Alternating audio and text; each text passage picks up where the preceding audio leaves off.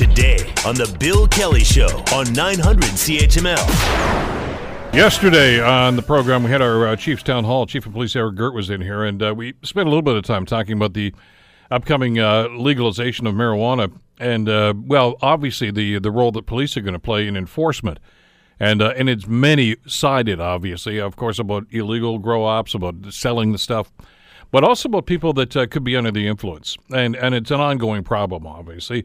Well, Ottawa apparently has approved a first roadside testing device to screen drivers for whether or not they are driving high. There's still some skeptics about this as to whether or not this is going to make the police job any easier. Klaus Wagner is a constable, of course, traffic specialist with Hamilton Police Services, who's been doing an awful lot of research in preparation for what's going on and will be happening this October. He joins us on the Bill Kelly Show to give us his take on that. Klaus, thanks for the time. Good to have you with us today. Like always, Bill, thanks for helping us out here. Well, this is pretty important because, as I was mentioning to the chief yesterday, I mean, there's a lot of speculation about what's going to be happen, who's going to dispense this stuff, how this is going to get set out. And they basically turn to you guys in police services and say, oh, by the way, enforce this stuff, okay? We're not quite sure how, but you guys, work on it and get there are a lot of questions here, not a whole lot of answers. Let's talk a little bit about how you guys are going to approach this on a street level. So, as you know, Bill, drug and driving has always been in the criminal code, and we've always tested for things like that. Back in the day, there were different ways, and now that we have what we call our drug recognition evaluators, which is a full testing process that we've talked about to determine what drug category is in the person's body that's impairing them. But then also, because of the new legislation that's coming in, we have over 52 standardized field sobriety test officers, so SFSTs as we call them. And it's very famous, really, for anybody that's a sports fan, when the Tiger Woods incident happened and they showed some video from the state troopers, him doing walking the line. That's at the side of the road. No different than back in that we still use for alcohol, where we just have the little roadside device, and it's an evidentiary tool, and that's all the SFSTs are, and that's all whatever instrument they do approve eventually for police services to have. It's just an evidentiary tool. It's to say there is some drug in their system, and now it would give us the opportunity to do the full drug recognition evaluation if necessary. So it's just an evidentiary tool, but as you know, G1, G2, and under 22 drivers have to have zero alcohol and zero drug, not just marijuana, zero drug in their system while they're behind the wheel of a car here in Ontario. So from that standpoint, then, it doesn't much matter what is impairing them. It's just all you're at that point trying to do is determine that something is. Exactly, and it goes along too with the officers' observations. All the things that people have known for years. Is the car drifting on the line? Is it not stopping? Is it going too fast? Going too slow? And sometimes they're just bad drivers. That's why when the officer comes up, they have to keep an open mind. Do they smell some alcohol? Is there something else impairing by the activity of the person showing? They're very lethargic, or they're stumbling around, or are they on some type of a drug that's making them hyper, and so they're very talkative, very active and stuff. So the officer puts all those things together and then either makes a demand to do a roadside test, either alcohol or one of these SFSTs, or if there is an approved drug device that we are going to use, we'll use that, and then that'll give us evidence to say, yes, they are on something, and we'll go the next step to either charge them with impaired by drug or alcohol or impaired over the legal limit. Plus, there's going to be some new charges with the combination of drugs and alcohol. We're going over some old ground because, as you and I have talked about in the past, a lot of what you're talking about here applies to people that are impaired by alcohol as well. So the officer on the street at that scene, whether it's a ride program, whether it's a traffic policeman or police officer, rather, that, as you say, may have seen some behavior that warranted them to find out exactly what was going on here. What tools do they have at their disposal on site? I know that at some point you may make the determination you've got to go to the police station and get further testing, but what can you do there? So at the side of the road, if it's if it's the smell of alcohol, and that's what they're basing what they're going on, they'll use what we call a roadside device or a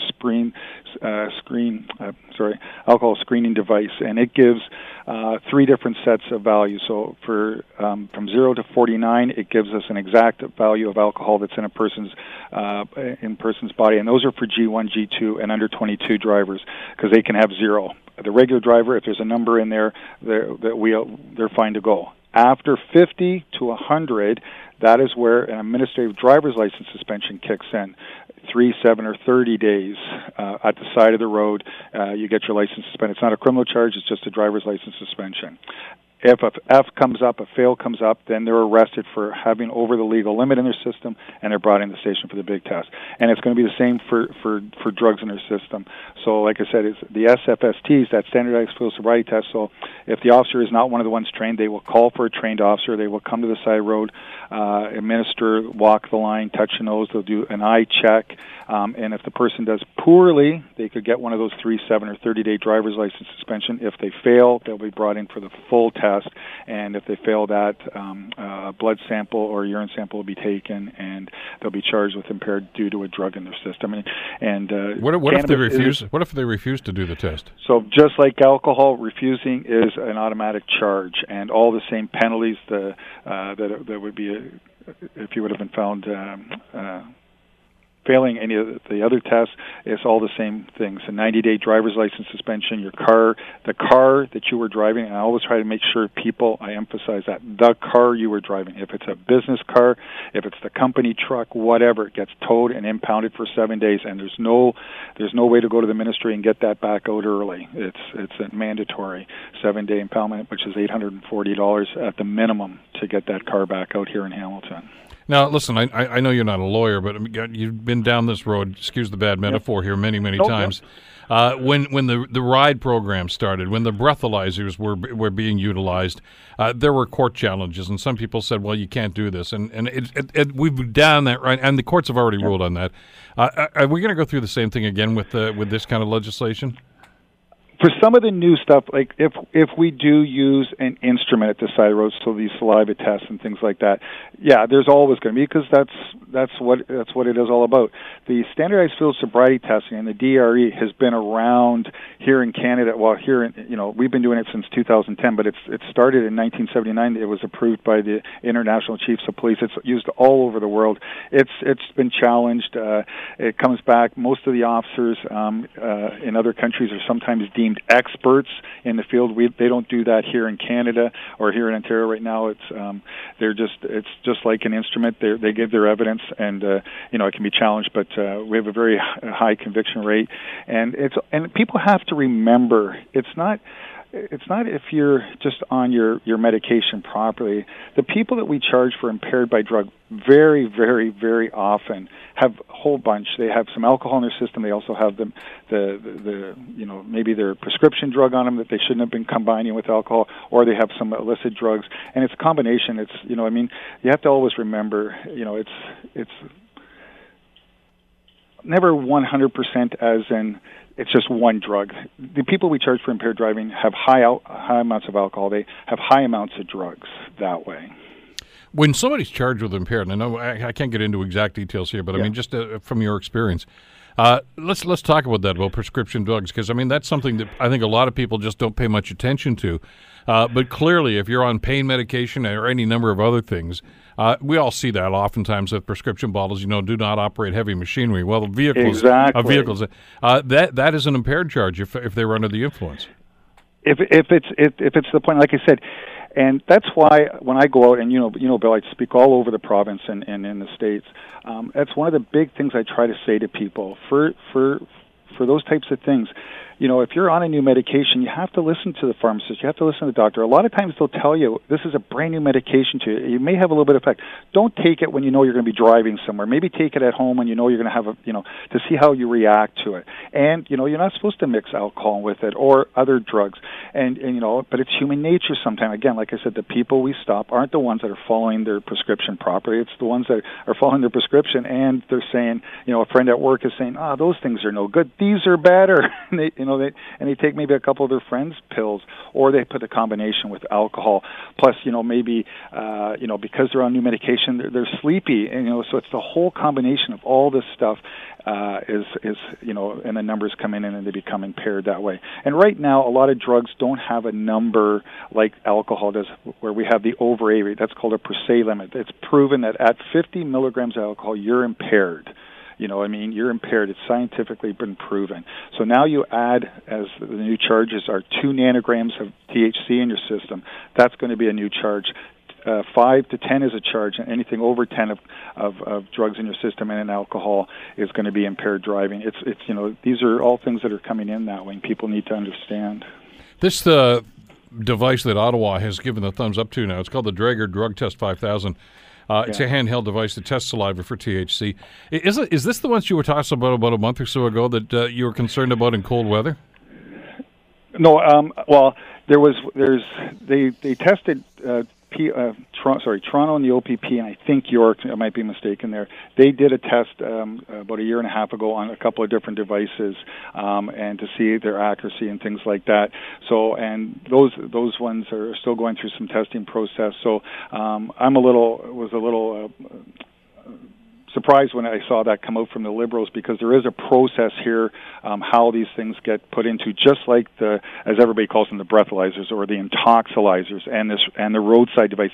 They have to go through a stringent system to make sure that they're operable and in all weathers here in Canada. That's why the one that we have here in Canada, the intoxilizer, the big instrument, is called the 8000C for Canada. It's tested, and the stuff that's used in it are for Canadian laws, and to make sure it's good for our climate and stuff like that. So even though the Liberals have said this is the one, there's still a process before we would start to look at these different things that way. And that's the things we're going to look at. When is it can be used? Can they be kept in the cruiser? Or because there's always a time thing here. Like the roadside, that was one of the big things when we first started using roadside instruments. Is it says forthwith. So if I demanded you provide a sample into the roadside, I need to have it there, and here in Hamilton, some judges might say, well, 5 minutes for you to wait for one to come is too long. You're holding this person up on the side of the road improperly, against their charter rights. So these are the things that we're going to have to look at. Because when you had that conversation with us a while ago, I did do some work on, I Googled it, obviously, but yeah, they said the recommended usage for this was between 4 and 40 degrees Fahrenheit. Well, the temperature in the wintertime here gets a lot colder than +4. And I'm just wondering about the efficacy of something like this and whether or not these things are going to get tossed out in court.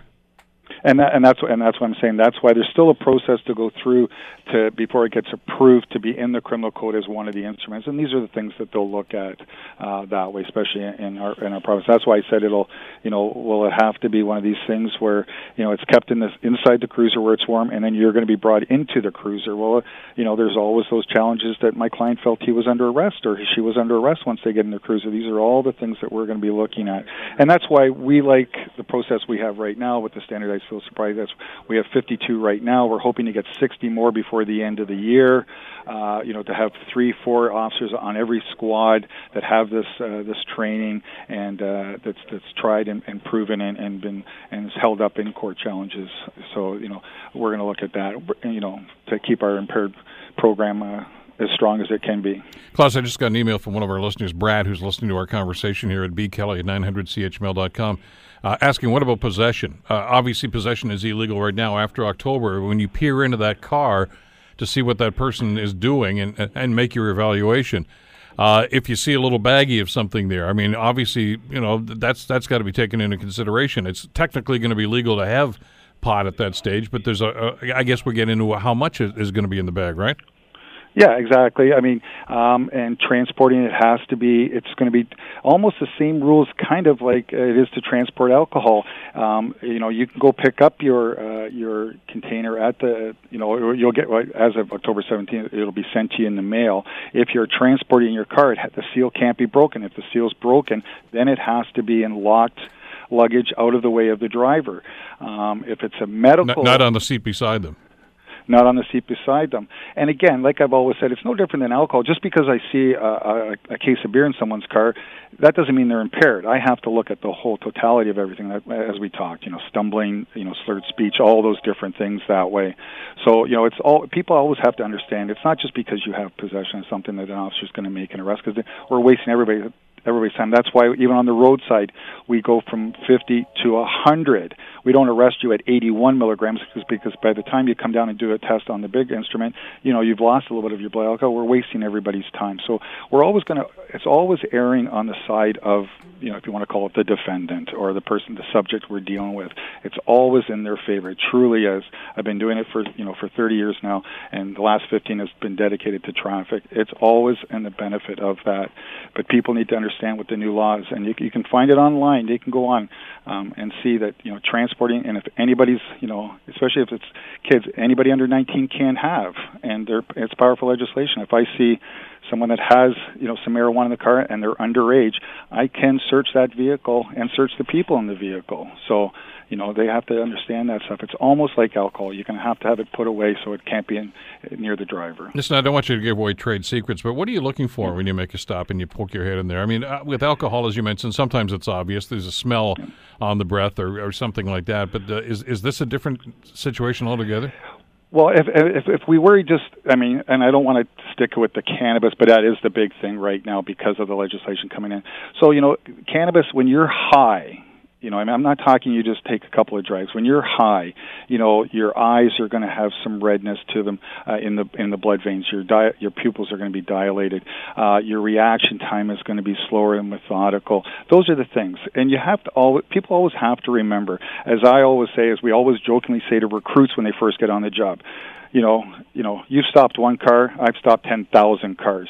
You're going to start to notice little things. The more times you deal with people, you start to see a rhythm in conversations. When I pull somebody over for just a speeding ticket or a stop sign ticket, there's a rhythm. I walk up, they answer questions, we get information.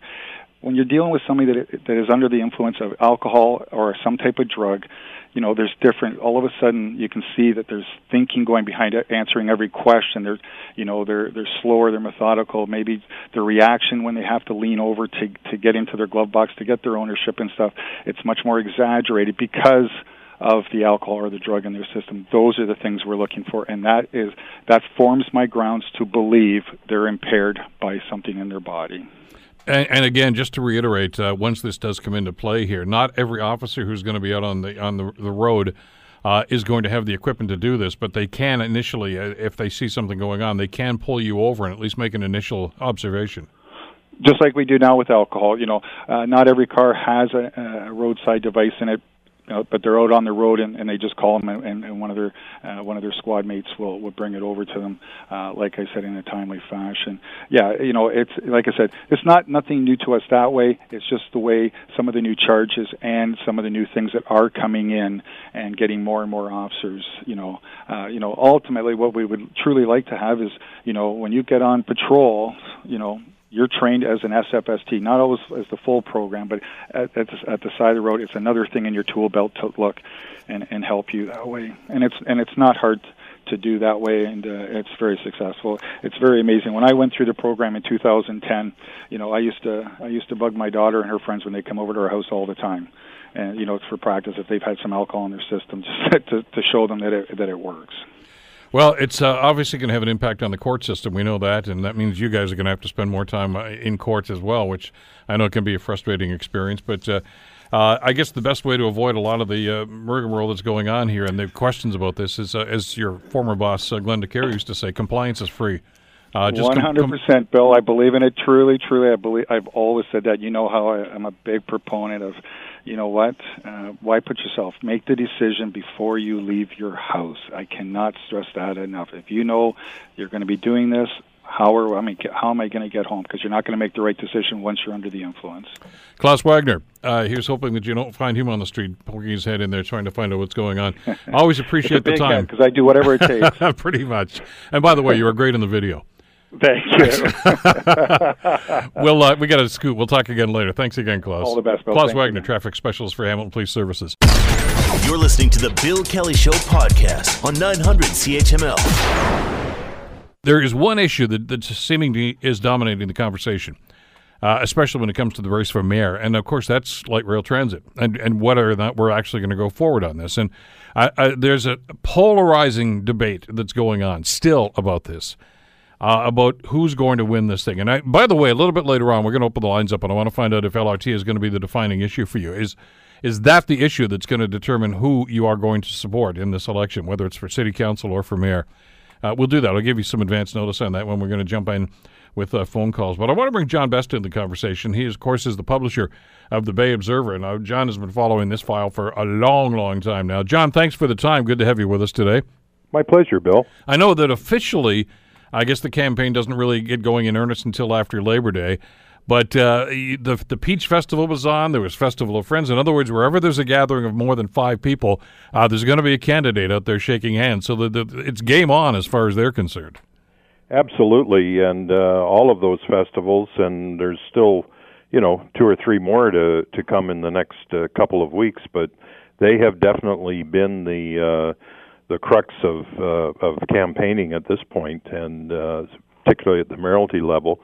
So yeah, it's you're right. It's the election season is in full swing, and whether the conventional wisdom was that it always was not to start until after Labor Day, but I think in an election like this where there really is a lot of polarization, it started 3 weeks ago probably. And it's interesting. Somebody asked me about how come there's no signage up yet. I think the bylaw here says they can't do it until after Labor Day. That's right. Because I've been to some other jurisdictions. I mentioned I was up north last week, and down in the Collingwood Blue Mountain area there are signs all over the place now. But that changes from jurisdiction to jurisdiction. But that doesn't mean, as we mentioned, they're not already campaigning and trying to get some votes. Do you get that sense, John, that transit and light rail transit, and I'm going to combine those two, they are not mutually exclusive, is really going to be the ballot box issue? Well, I think it is, and clearly the game changer was the provincial election. If that hadn't happened the way it did, and if Mr. Ford hadn't made it clear that he was flexible on how that money got spent, then this would be probably just another sort of ho-hum election.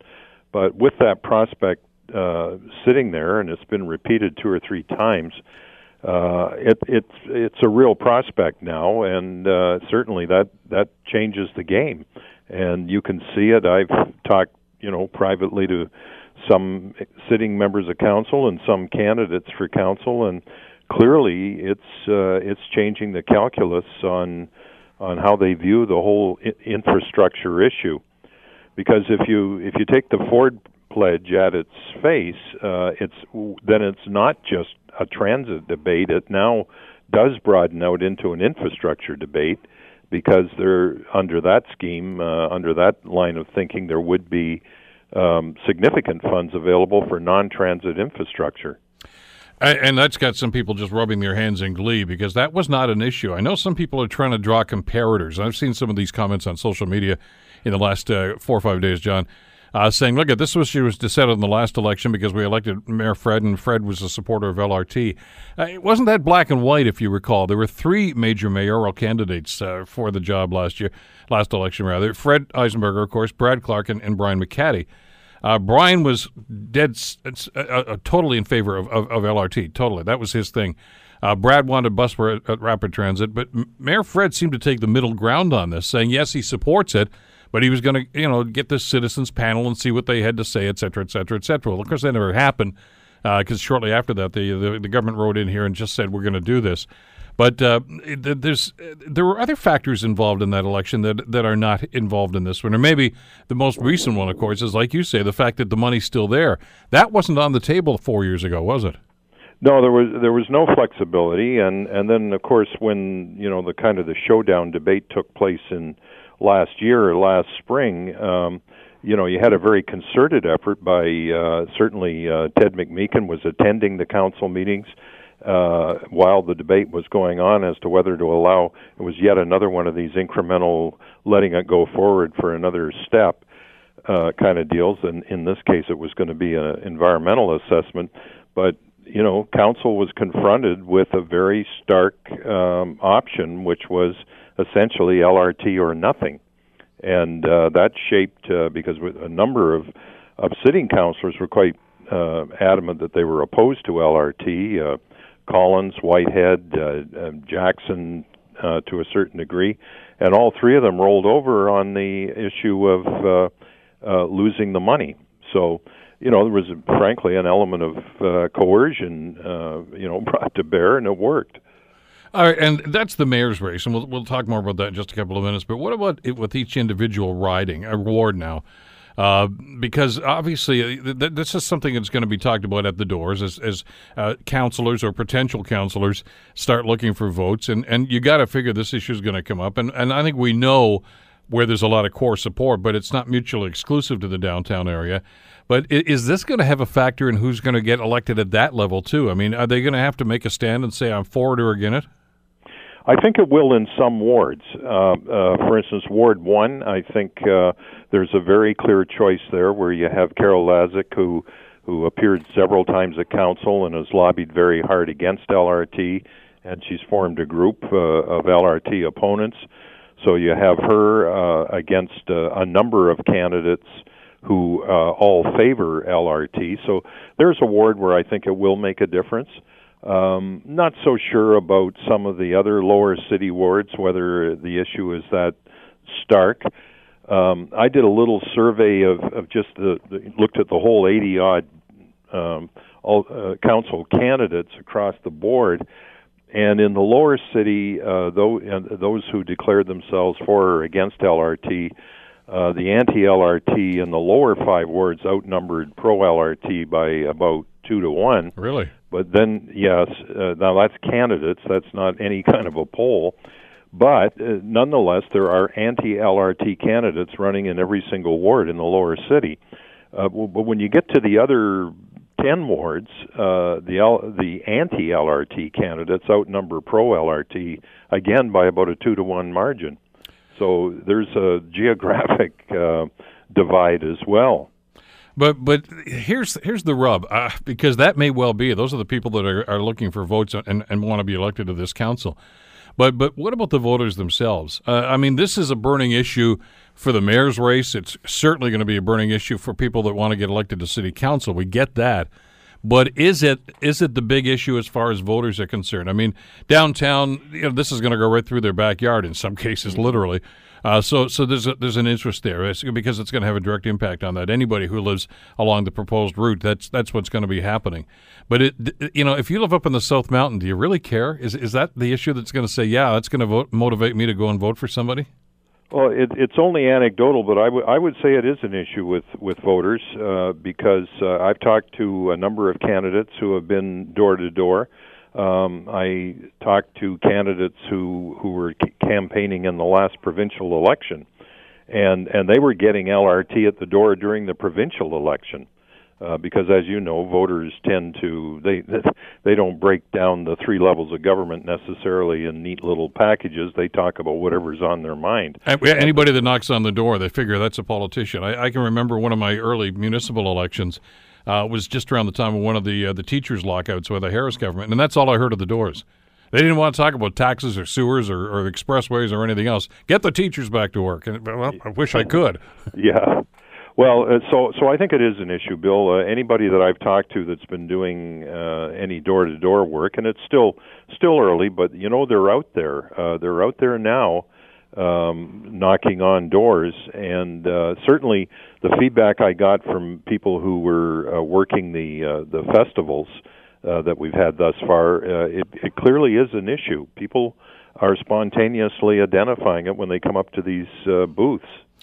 Are they formulating opinions? I mean, because when we do segments, we're going to do a phone segment about this in just a little bit here, and I'm going to be asking people as to whether or not they've made up their mind. Because I'm just wondering, I'm just hearing an awful lot of people right now that just seem to be waffling on this and say, well, I'm not so sure, because maybe the money's better spent someplace else. It seemed to be last election 4 years ago. Many more people seem to have made up their minds about this. Now there seems to be some doubt in some people's minds, either for or against. Well, I think it goes back to just the climate that existed. 4 years ago in the previous election, it looked like there was a pretty hard commitment on the part of council, and again, that commitment was ambiguous to a certain extent because it was we're in favor of LRT, but only if we get 100% funding, which is not quite the same thing as saying I've studied the two forms of transit and I've made this decision based on weighing the evidence that this is better than that. It was more about who's going to pay for it, and it kind of, if you really want to do this thing, that's fine, but you got to pay for it. So, there's always been a lot of ambiguity around the issue in my mind, and I think the only difference really is that in the previous 4 years we had a sense that the province was driving the bus largely, and that we were sort of a tool of whatever council decided to do, and the province. And now there is wide open flexibility being offered by the current government. So I think that's the difference. If you feel like you really don't have a choice, then is it plan A or is it nothing? But now we've got a pretty clear plan A, plan B being offered. How much credibility to put in the promise from the Ford government that the money's going to be there? And forgive my skepticism, but I think it's well-founded. Governments say they're not going to do something right up until the time that they do it. We all know that there's going to be some financial and budgetary pressures on this government. They've already walked back a couple of the promises that they've talked about during the election campaign. This is a significant one with an awful lot of money. And I'm just wondering, when they finally sit down with the bean counters at Queen's Park, if they're going to say, Mr. Premier, if you're trying to find money, why are you sending this kind of money to Hamilton when this is needed in Toronto, this is needed in Ottawa, yada, yada, yada. That, we don't even know what's going on behind closed doors right now. Well, I'm sure when they get through with the audit, they're going to find that the picture is ugly. But having said that, they've been pressed on this thing at least 3 times in the last couple of months, and every time it's come down with the same answer. We're going to allow the money to be spent. And you got to remember that this money that's been allocated, not only for Hamilton but for the entire GTA, this is an allocation that was made several years ago, and it doesn't mean necessarily that the money is sitting there in a pool, but the commitment to spend the money has been made, and I think the government would have a hell of a time trying to walk it back after at least 3 times saying that they were going to allow flexibility here in Hamilton, especially because it was, these are recent declarations. It's not one of these deals where they make the promise during the campaign, and then after the election, all of a sudden there's radio silence. They've made the commitment a couple of times since they've been elected, and since they've had some sense, I suspect, of what the books look like. Well, and again, I understand that totally, but by the same token, there's the old political moray that if you're going to do something to really tick people off, you do it in the first couple of months of the mandate so they forget about it 3.5 years later. Yeah, well, arguably allowing money to be spent on non-LRT would tick a lot of people off as well. So, that may be, who knows? I mean, Bill, we're sitting here saying, are they going to do it or aren't they? All I can say is they've been pretty clear on multiple occasions in recent time, and I don't know how they would bring themselves to a point of walking it back, after they've been pressed 3 times at least that I can count in the last 3 or 4 months. Yeah, the other element here too is we talked about even 4 years ago, John, during that mayoral race. Whoever wins this thing, or if it's Mayor Fred who's reelected, or Vito Scro, or anybody else that ends up wearing the chain of office, that's only one vote on council. This does not swing the debate one way or another necessarily. No, it doesn't. I mean, it clearly removes what a number of councillors felt was a gun to their head, and it allows them flexibility, but that doesn't mean that we still couldn't get a vote that allows the LRT to go ahead, although I in some of the councillors that I've talked to, I suggest that they're definitely rethinking their position and keeping a very close eye on what's coming out of Queen's Park. Well, we'll see. As I say, we've got a couple of months to go, and things are going to really start to heat up if they haven't already. I'm sure if you've attended one of those festivals in Dundas or Winona, or you've already been in touch with some of these folks that are running for office, and they've bent your ear about how they feel about it, and we'll see how this goes. John, thanks as always. Appreciate the time today. Very good, Bill. Thanks very much. John Best from the Bay Observer. What say you about this? Is LRT and transportation and public transit going to be the key issue for you? And I say that guardedly. I mean, I think, we've had that discussion, and there's always a big reaction on social media every time we bring the subject up, and I think that's justifiable. But by the same token, I mean, if you live in Flamborough or Dundas, area rating's a big issue for you. There's servicing issues. There's a number of different issues depending on where you live in this great city of ours. And that's always the case, of course, especially when you get to municipal politics. The old famous name from Tip O'Neill, the famous Speaker of the United States Congress, was, all politics is local. Well, that's never more true than it is, of course, at municipal politics. Neighborhood local, not just municipal. You're listening to the Bill Kelly Show podcast on 900 CHML. There's a new sheriff in town, well, in the west end of the city anyway. The very important McMaster Innovation Park, which has been one of the key building blocks, of course, in Hamilton's economic renaissance, has a new CEO. He's not really new to the position or to the place for that matter. Ty Shattuck is formerly with Traveris Incorporated, is now the new CEO. He joins us here in studio. Thanks for coming in today, by the way. Great to see you, Ty, and congratulations. Well, thank you very much, and thank you for having me. Well, it's just across the road for us, of course, because you guys are just down the street from us here, of course, on Longwood Road. But this is a homecoming for you of sorts, isn't it? Yeah, it very much is. When we were at Traveris, we were one of the founding tenants when it was still actually under construction. So there was only a few tenants at the time, and there was all this construction and dust, and we were part of that early days. What attracted you guys to that project in the first place? So Traveris... Because you're just the kind of tenant they wanted. Yeah, well, Traveris invested in early stage companies. We were looking for technologies at a stage where it was kind of a twinkle in a researcher's eye, and we were going to help build it out and turn it into real products and real businesses. And the MIP mission of being a focal point, a hub for technology that is transitioning from that twinkle stage into a full-blown business was very compelling. It was just an obvious place for us to set up shop, and it was a fantastic place to do business. Now, we've had, just to do this historically, because this is your background, this is right in your wheelhouse anyway.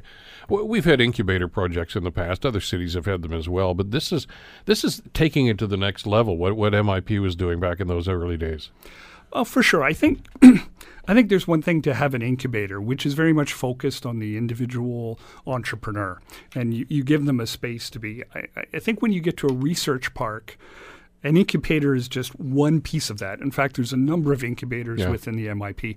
What a research park is trying to do is frankly be a bridge between the fundamental research that's occurring in McMaster and the partner hospitals and stuff, and businesses. And so it's not just for those startups or those entrepreneurs, but also for the financiers, for the scale-up entities, for the regulatory bodies, a whole community that surrounds those entrepreneurs and kind of gives them the fuel to go from idea to reality. Well, it's as I've talked to some of those entrepreneurs that have benefited from the Innovation Park, though, Ty, we've had them obviously on the Lions Lair competition. We always talk with the finalists and the winners about this, and some of these companies have just done some magnificent things.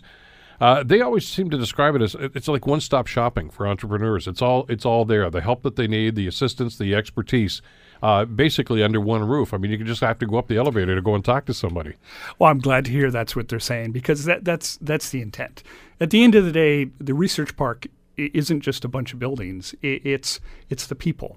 And how do you intermingle those technical entrepreneurs with people that can help them move their ideas forward? And so the idea is, rather than have them all spread out, if you're having coffee with them and breaking bread with them and seeing them on breaks, it's very easy to ask for advice. And that it's kind of like the primordial mix. If you put all those things together, then it's more likely ideas are going to move forward. We've done a lot of shows on location over the years, of course, when it first started, and, of course, through the competitions.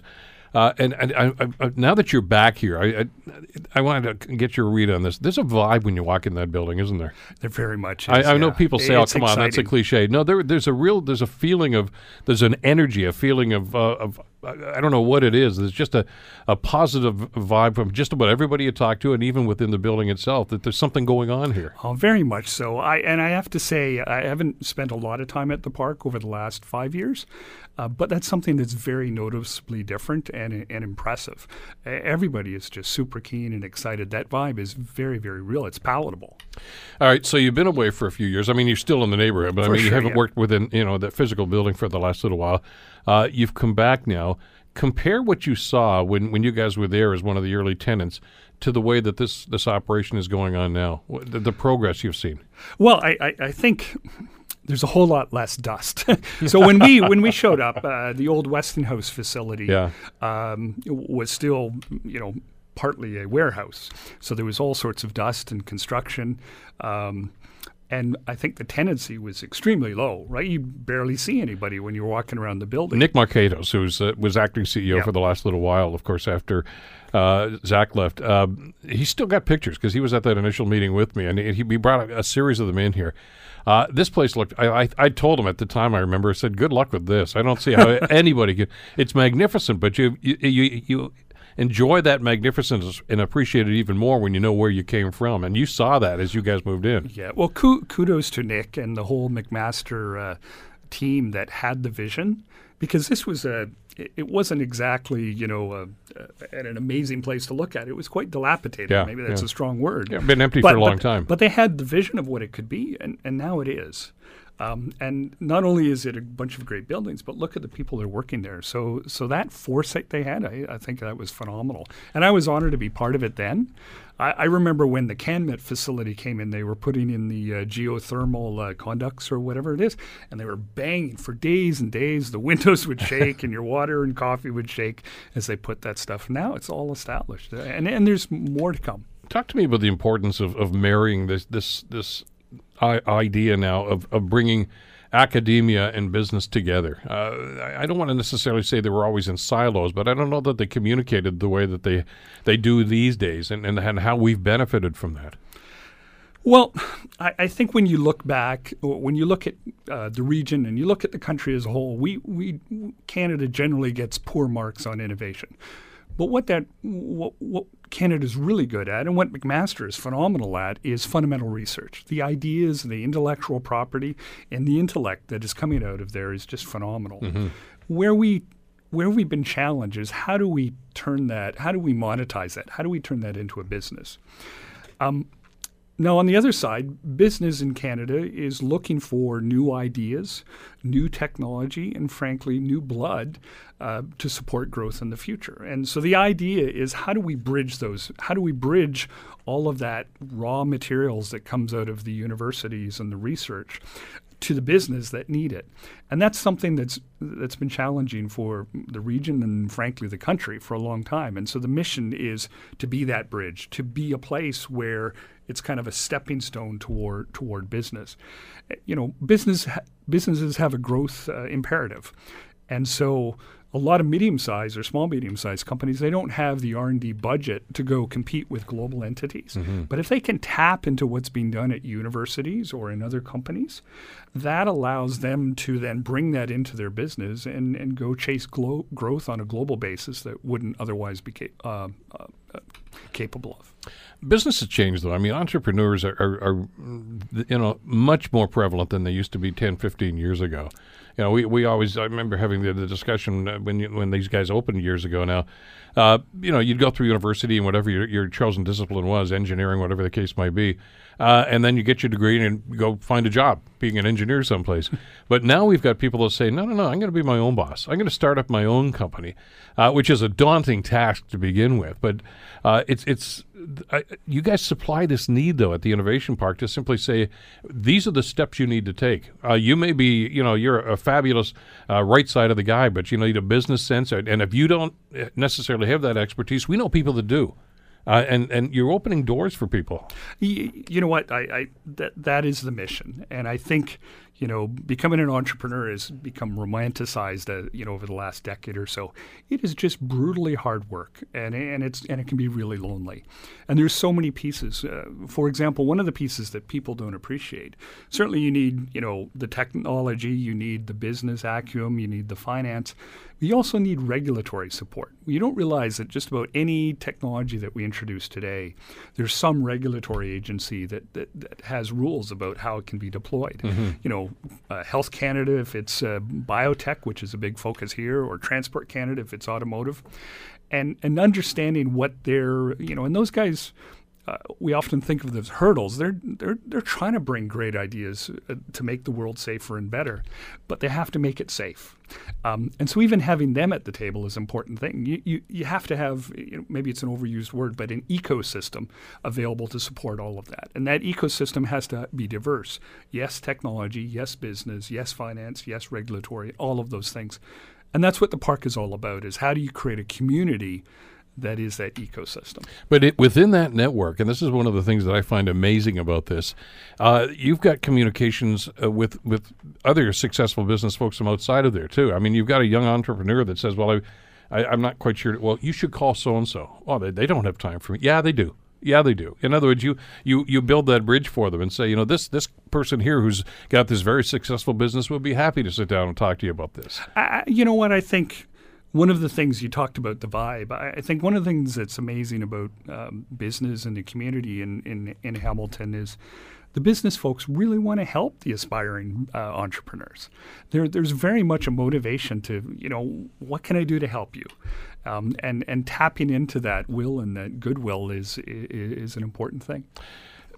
The evolution of the Innovation Park, Ty, as you come back here after being away for a few years, obviously, one of the key components, I guess, is the deal that has been struck now, this sharing of information with Kitchener-Waterloo, with Burlington, Toronto, et cetera. The team has grown. I mean, we used to look at KW and other areas as competitors. They're partners now. That's right. I think research parks as an entity have evolved over the years as well. And, how do you make a good research park, or how do you make a good incubator? And the realization, just like businesses and clusters, is you've got to kind of find your sweet spot. And I think, MIP is a great example of how it's aligned with Hamilton and what's going on in the health area and the university. But it's where ideas and people intersect, where the magic happens. So how can we tap into what's going on in Waterloo or Toronto and then make something bigger and better? So there is a community here, but then there's a broader community of research parks across the country, and frankly, across borders. Just this morning, I was talking to some research park folks from Buffalo and Dubai about how they could collaborate to bring ideas across the ocean, across the border. It took us a while to find our way, though, didn't it? I mean, I can still remember when we saw the great success in KW with BlackBerry, for instance, and there was a feeling that, boy, yeah, we need to do that. No, I said, no, BlackBerry's already been done. You got to think something else. We had to find our niche, and certainly we've done that. And I think there's a respect for that now, that, hey, this is what these guys are good at. Yeah. That's what KW is good at. Let's marry these two ideas. And when you get a federal minister coming in and said, hey, here's a check for a few $1 million, guys, because we think you guys are doing great work, that's a fabulous endorsement for the work that is being done. Absolutely. Like anything, you go from an idea to reality. It's never a straight line. And so you've got to, bounce off a few walls before you get to where reality is. And the truth is that research parks and everybody, you got to find the niche, find your sweet spot where you're unique and differentiated. That's true for businesses, it's true for entrepreneurs, and it's true for research parks. Where do we go from here as you look forward? I mean, you're hitting the ground running. You don't officially even start for another week or so, but you're on the phone now. Because you're part of that vibe now. You're starting to create, that element of it too. But when we see how this park has evolved and how it's developed and how it's helped this economy, what are the next steps? What do you see happening? Well, I think when you look back at the last 10 years of MIP, they've built the infrastructure. I've used the analogy of a ship. You spend the first few years building the ship. Once the ship is in place and it's seaworthy, the question is, where do you sail it to? And I think MIP has spent the last 10 years building up the infrastructure, the facilities, the people. And the question then is, where do we sail this to? And I think what we got to do is facilitate more of that bridging from the research to commercialization. I think there's a couple components to it. One is there's a huge emphasis on startups, and let me say that I fully support that. But let me also say that startups aren't the only business entity that's capable of bringing ideas to life. There's a big emphasis in Canada today on something called scale-ups. So scale-up isn't a startup. It's a company somewhere between 15, I should say, and say $80 million. Privately held company, and they have a growth imperative. So they already have the brand perhaps or the markets, but you know what they need? They need new ideas and fresh blood and fresh entrepreneurs to bring their ideas to life. So I think sometimes you take that idea and you put it in a startup. Sometimes you put it in a scale-up, and sometimes you put it into a multinational. So my view... How do you know which fits into which? Well, there's a whole bunch of theory about types of innovation, but I think it's about fitting the category of innovation to the business. If a business already has a foothold in the market that's applicable, well then we can find a good match. Well then it's best to go into a scale up or a multinational. But if it's a brand new nascent market and a nascent technology, then that's where startups play. But let me say that startups, the odds of success or startups are really low, right? Sure. Because there's two risks. You have the risk of the technology and you have the risk of startups. So you kind of have risk squared, if you will. So as you go to scale-ups, if I can mitigate that, one of those risks by saying I'm going to take a risky technology, new technology, and put it into a scale-up, I've already addressed part of that risk. And so it's not about replacing startups with scale-ups. It's about having the right mix so that as we look to researchers and the IP, we can kind of figure out what's the fastest and most efficient way to bring those ideas to life. Pretty exciting times. Very much so. I'm thrilled. I've got a lot of learning to do. I think it's going to be drinking from the fire hose for the next few months as I catch up to all the stuff that's been happening here. Well, you know where the coffee shop is on the ground floor there, and I'm sure you'll be spending a lot of time talking to some folks. Welcome back. It's great to have you back. It's great to have you with at MIP as they go to the next steps, and of course everybody benefits. The old cliche, of course, all ships rise with the high tide. We'll talk again, I know, a lot in the future. Thanks for coming in, Ty. Thank you very much for having me. Ty Shattuck, the new CEO, of course, of the McMaster Innovation Park. The Bill Kelly Show, weekdays from 9 to noon on 900 CHML.